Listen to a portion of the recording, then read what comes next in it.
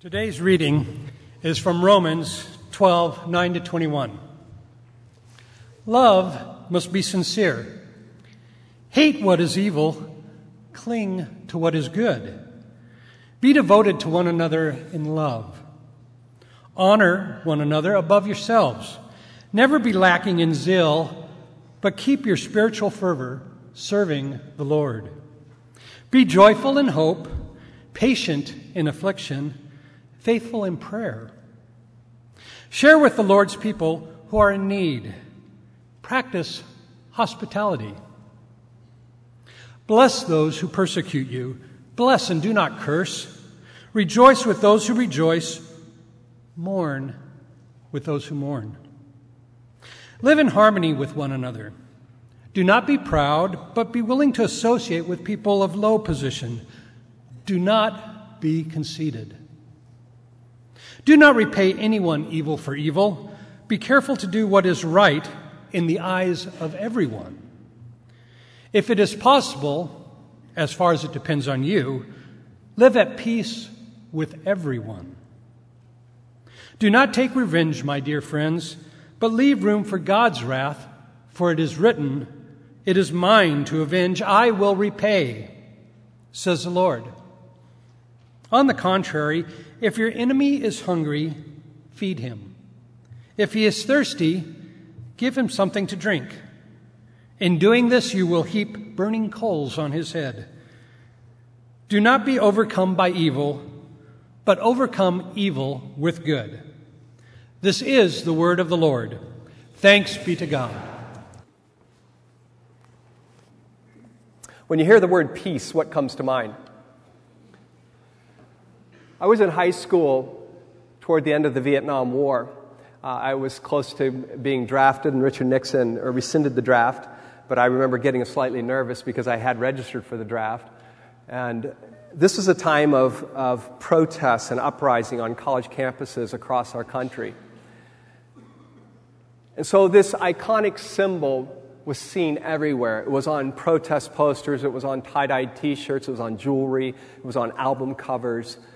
The peace symbol was everywhere, and peace became synonymous with an absence of war, specifically in Southeast Asia. But now it's 2015. It's 2015, and for many people today, perhaps peace might become equated with a decrease in mass shootings. A mass shooting is technically defined as involving four gun deaths. After the most recent mass shooting at a campus in Oregon, this image was tweeted. The number of mass shootings, the number of days in 2015, the number of mass shootings so far in the year. As I thought about that, I thought about the word peace, and in today's world, peace might be equated with a decrease in violence in American society.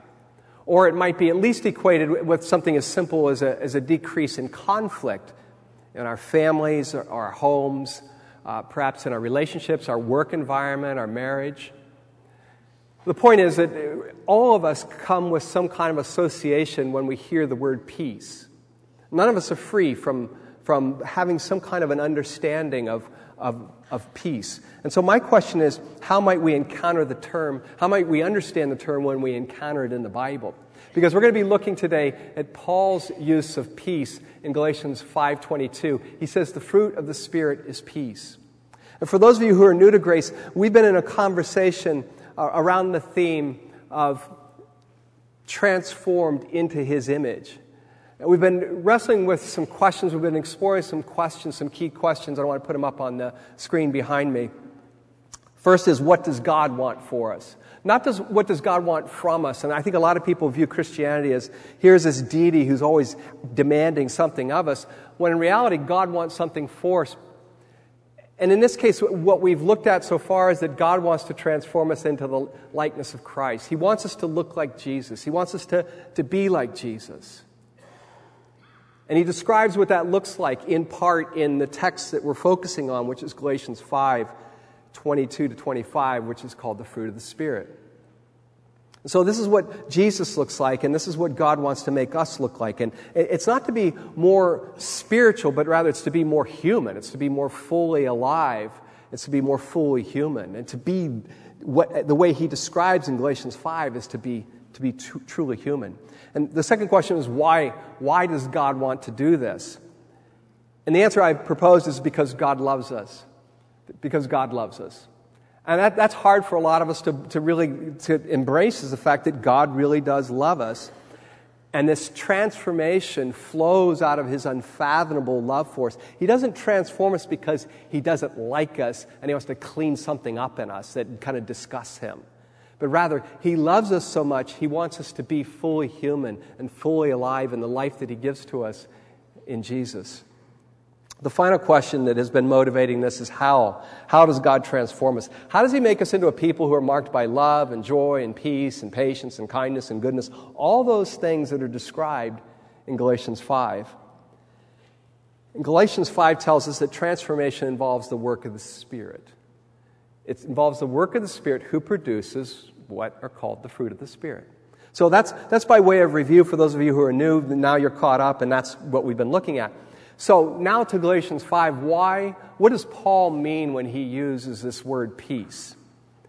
If you're not in the text yet, turn to Galatians 5. There's a blue Bible underneath your seat. It's always good to have one open so you can look down at it. And I find that when I'm listening to someone else, if my mind wanders, I just go back, take my eyes down to the text, and just keep reading the text during this time. What does Paul mean by the word peace? Well, one of the things that he does make very clear is what peace is not, what peace isn't. Look at verse 19. He says, now the works of the flesh, the impulses of the flesh are evident. Sexual immorality, impurity, sensuality, idolatry, sorcery, enmity, strife, jealousy, fits of anger, rivalries, dissensions, divisions, envy, drunkenness, orgies, and things like these. And then you go over to verse 26, and he talks about being conceited and provoking one another and envying one another. So those are things that we can clearly say that is not peace, all right? Now, I want you to just pause for a second. And this is written to churches in Asia Minor. Okay? Let that sit for just a second. This is written to churches. This is what some theologians would call ethical realism. Meaning that what can we expect in practice of those who claim to be followers of Jesus? And Paul includes this possibility, that it's very possible that we can treat each other like this within the family of God. That's ethical realism.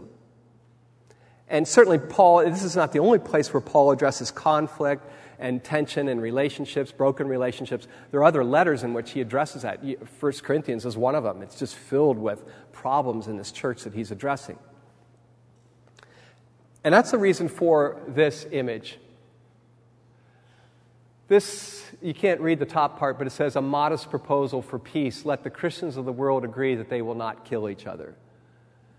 I have that framed as a poster, and it's hanging in my office.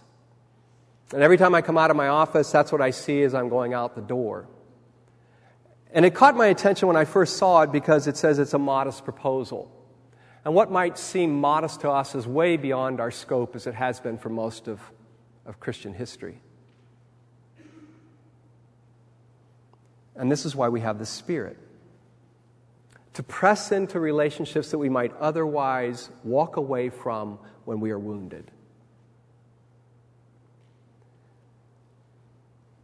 And so there's a couple of things that struck me as I was reflecting on this ethical realism and the fact that Paul is addressing this to churches. And the first thing is just a couple practical observations. The first is this: don't be surprised.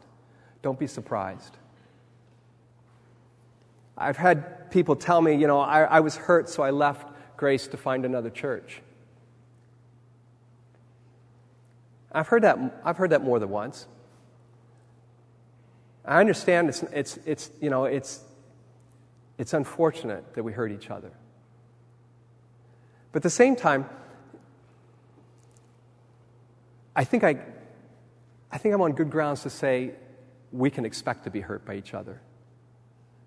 I expect to be wounded by people, and I expect to wound others, both in my own family and in the family of God. I think that's realism. And I think I shouldn't be surprised if someone does wound me. I don't necessarily enjoy it. I don't look forward to it, but I think it's realistic. The second observation is that the family of God is a training center for other relationships in life.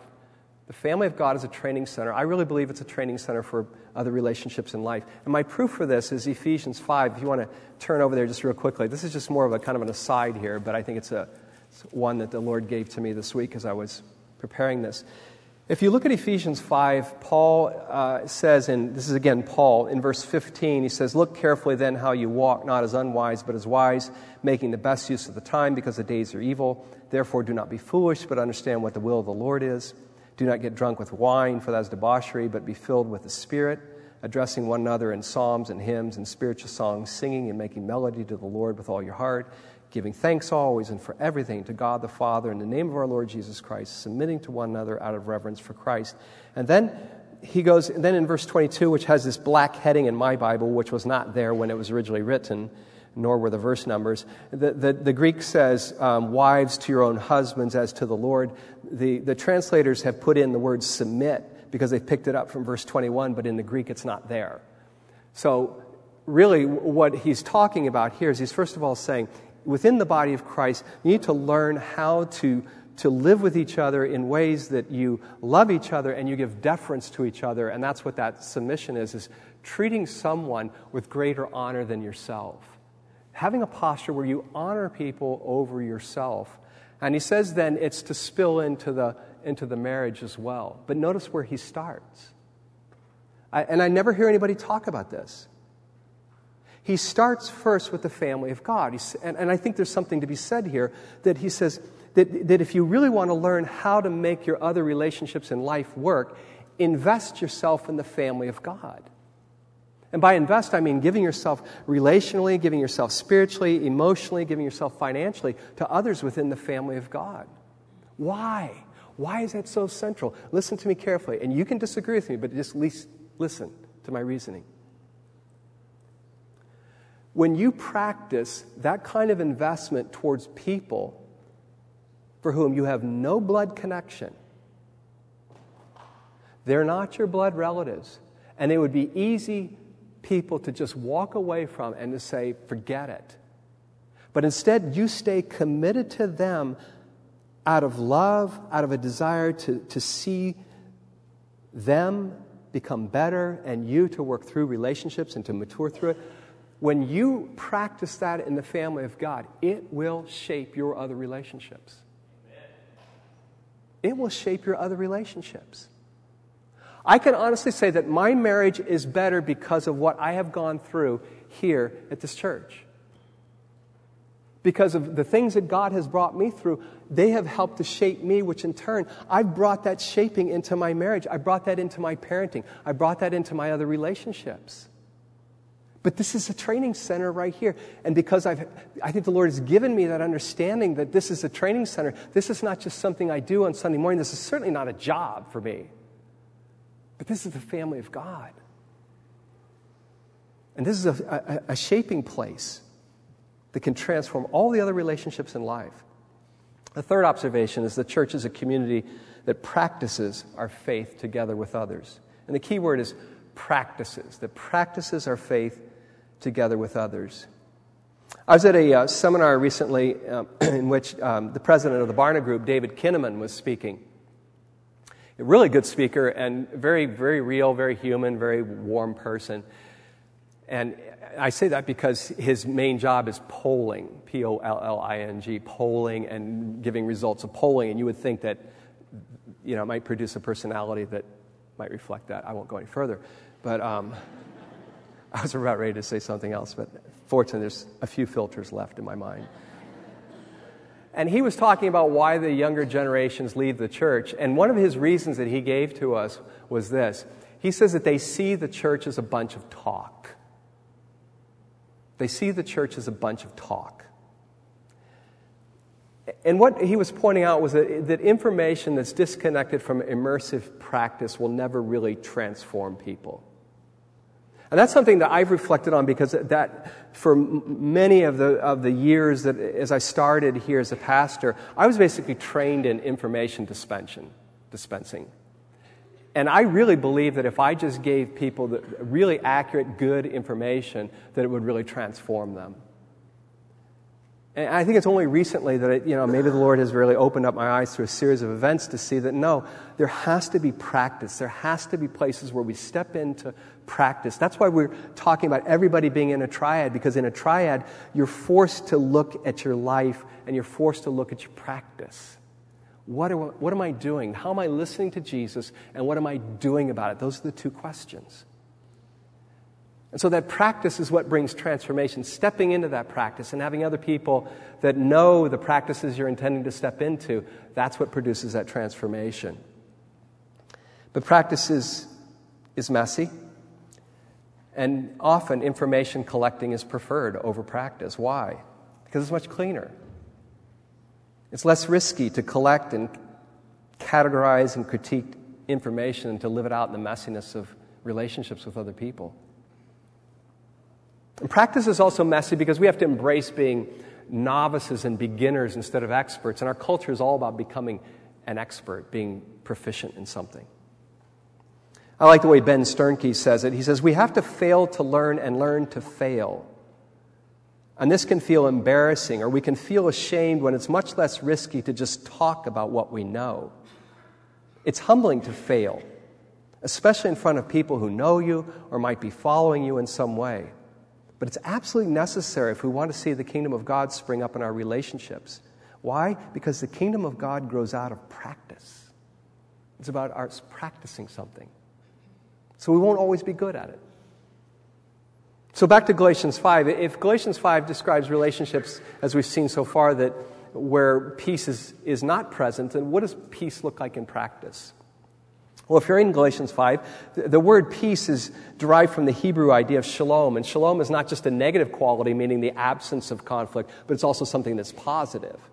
The Hebrew idea of shalom involves the enjoyment of solid, life-giving relationships with others, both within the community and in the wider community. It implies a fullness of life. It implies life that is lived in right relationship in all spheres of life. That's the Hebrew idea of shalom.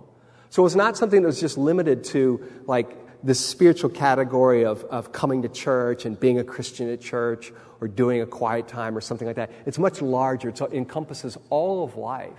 And so when Paul when he uses the word peace in the Greek, he's drawing upon the Hebrew idea of shalom, which is a very large and encompassing idea that deals with all of life and with all of the relationships in life. And so what this does tell me is that when Paul talks about peace, he's not primarily talking about subjective feelings. So if you were headed there, when I started, what comes to mind is subjective feelings. He's not primarily talking about subjective feelings. He's talking about the way we live out our relationships in all spheres of life. And certainly in this text, the impulses of the flesh lead to strained and broken relationships, whereas peace is about flourishing relationships. But a word definition alone is not sufficient, and that would be unfair to just say, well, here's the word definition. Because remember, this is about God wanting us to be like Jesus. This is about the fruit of the Spirit showing us what Jesus is like, and that God wants us to look like Jesus. God is for us, and Jesus is the pattern for our transformation. And so sharing in the new life of Jesus, his resurrection life, we prayed about that beforehand, and someone was praying about this, us entering into the fullness of this resurrection life. This resurrection life is not something that's limited to just some small little spiritual corner of our life, like church. It's intended to transform our whole way of life. Jesus wants to transform our whole way of life. That's why when Paul in Galatians 5:15 and 26 talks about walking, you know what he's talking about? He's drawing upon, again, the Hebrew. He was a Jew. He draws upon the Old Testament. And to talk about walking in the Old Testament is to talk about your entire sphere of life, your entire way of life. You may be familiar with Psalm 1. It begins with, "Blessed is the one who does not walk in step with the wicked." There it is. or stand in the way that sinners take, or sit in the company of mockers. The transformation that Jesus wants to bring is intended to cover all parts of our lives. And because it's intended to cover all aspects of our lives, I hope that you're already headed there. It can't be something that we just do by ourselves. It can't be a self-improvement project. It can't be a result of just following Christian rules, but rather it's a byproduct of the Spirit. It's the Spirit who produces the responses and the character of Jesus in us. And I hope that perhaps as we've been going through this and we keep on landing on the role that the Spirit plays, that you'll be realizing again and again that if you have the life of Jesus, then you have the presence of the Spirit in your life as well. And it's the Spirit who wants to do this, even in times when you don't feel like it, or you feel like you're failing. The Spirit of God wants to do this in your life and in my life.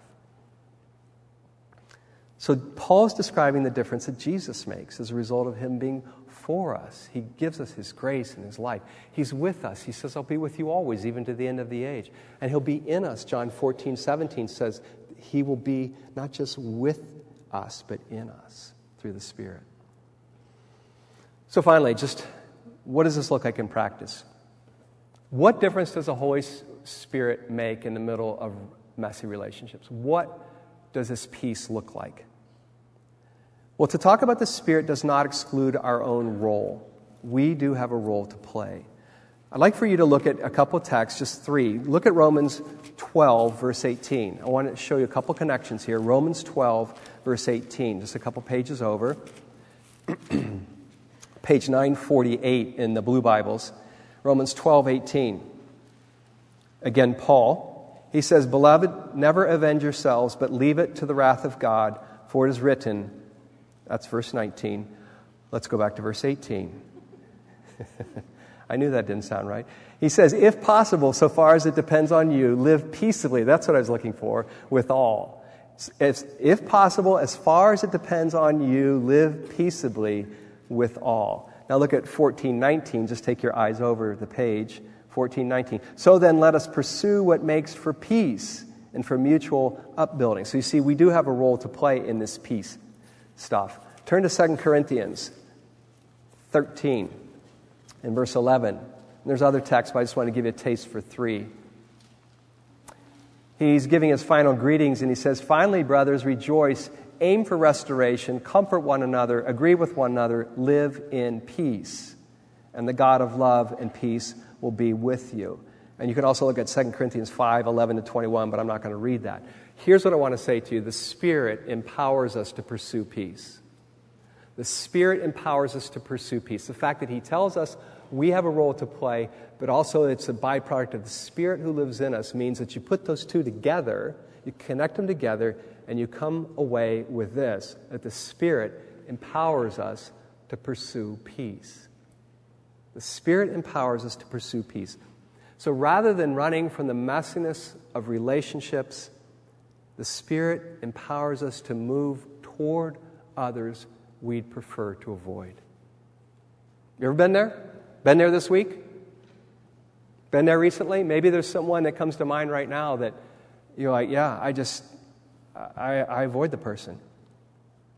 But the Spirit empowers us to move toward these people for the sake of promoting love, of bringing life to these people, of bringing flourishing, healing, and reconciliation. That's what the Spirit wants to do through us. And you may be saying, well, this seems so hard. It seems way too hard. You don't know my situation. You don't know the person I'm thinking about right now. And you're right, I don't. But I want to show you the dynamic, just my final words to you this morning. I want to show you the dynamic that compels Paul to say this, to do this, and to urge his followers then and now to do this. So this is the key piece. Here's the dynamic. Lest you just walk away hearing, I need to do this, and I need to rely on the Spirit to do this. Look at Galatians 2:20. It's up on the screen behind me. He says, I have been crucified with Christ. It is no longer I who live, but Christ lives in me. And the life I now live in the flesh, I live by faith in the Son of God who loved me and gave himself for me. This is Paul talking very personally. But the first thing I want you to notice is the word the phrase Christ in me. This is part of the dynamic that compels Paul to move in this direction toward people and messiness that he'd rather avoid, and to go into it believing that the Spirit of God can do something. It's because Christ is in me. I love Eugene Peterson. He's a favorite writer of mine, and he wrote a foreword to a book I just started. It's called Servants and Fools.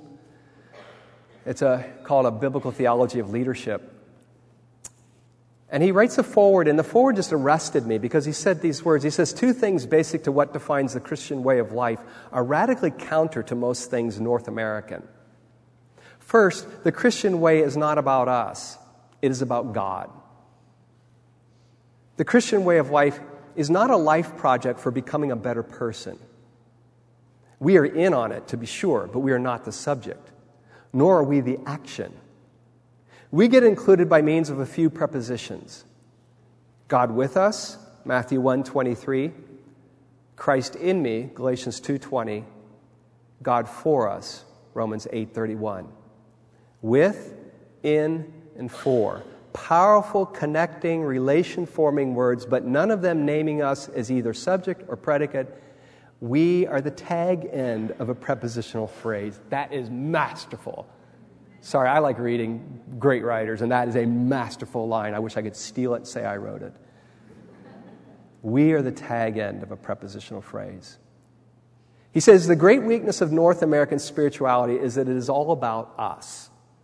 Fulfilling our potential, getting in on the blessings of God, expanding our influence, finding our gifts, getting a handle on principles by which we can get an edge on the competition. But the more there is of us, the less there is of God. He says it is true that sooner or later we are invited or commanded to do something. But in that doing, we never become the subject of the Christian life, nor do we perform the action of the Christian life. What we are invited or commanded into is what I call prepositional participation. The prepositions that join us to God and His action in us and in the world, the with, the in, and the for, are very important, but they are essentially a matter of the ways and means of participating in what God is doing. That's beautiful. We're invited to participate in what God is doing in the world.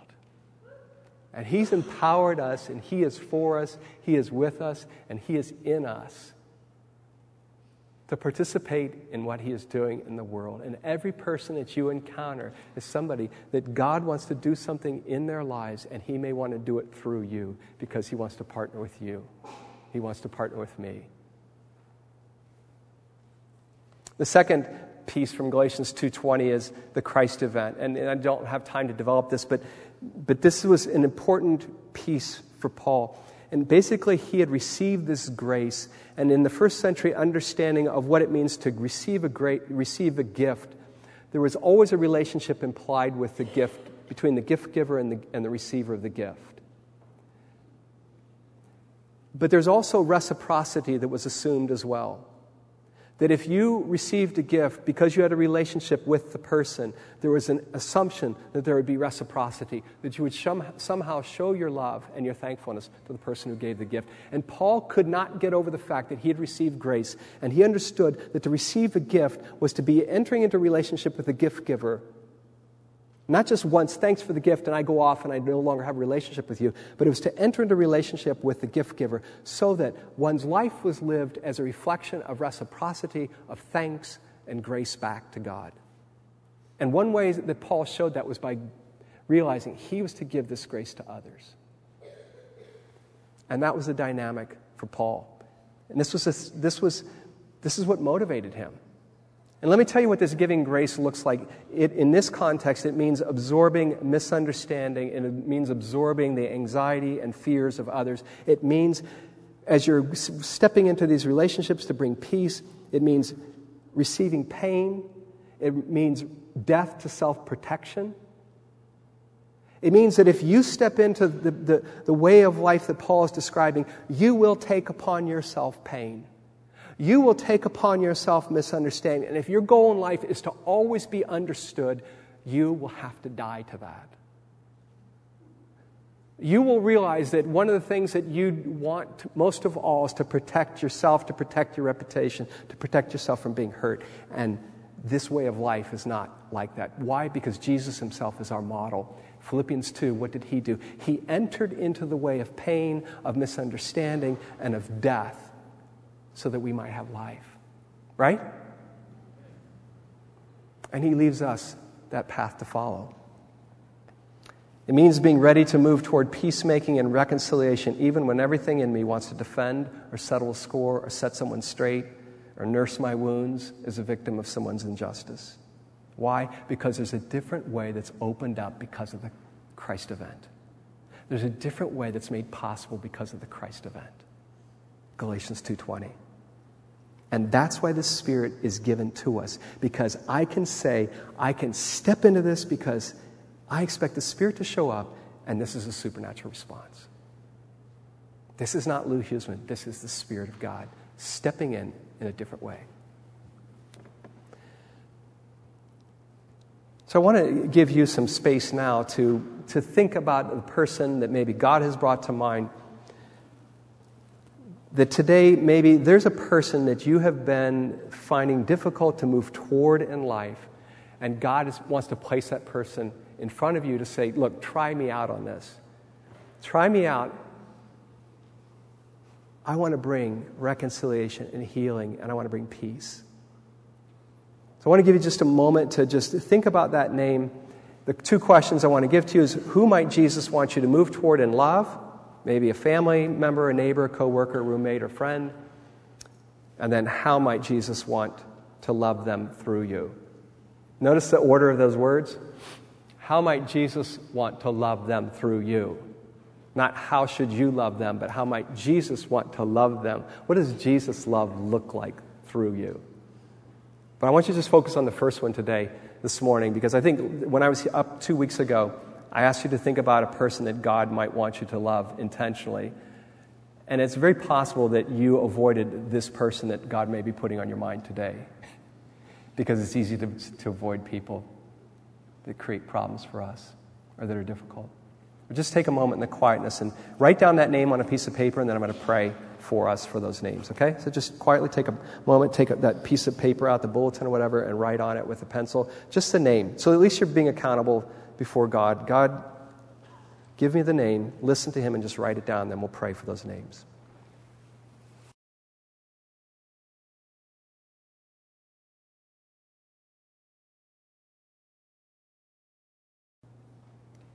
If that name came to you and you wrote it down, it probably should come pretty quickly, because we're probably ready for this. The way that we live our lives, we're aware of these people. Just hold up that piece of paper. I'm not going to see the names. No one else is going to see it, but let's pray. Just symbolically hold up the name. If you have a name, okay? So there's a couple, 3. Don't be afraid, all right? No one's going to judge you, all right? You're just being honest, and appreciate that. Great. All right, let's keep those up and let's pray for those. Father, you know what is going on in each of these relationships, and you know the people who have taken a step to respond to you, to say they want to trust you, to be with them and for them and in them as they step into these relationships in a very purposeful way, trusting that you will show them what your love looks like as they embrace these people rather than running or keeping them at arm's length. So I ask for your special grace upon them, that they would sense your presence in these conversations that they might have, or just in the next time they encounter them, that it might not be overly awkward, but that they would sense a warmth of your love that is supernatural. They know that isn't coming just from them, but from you. So I ask for your filling, for your presence, and for your leading and direction, and all these people who have purposely offered themselves up to you today. In Jesus' name, amen.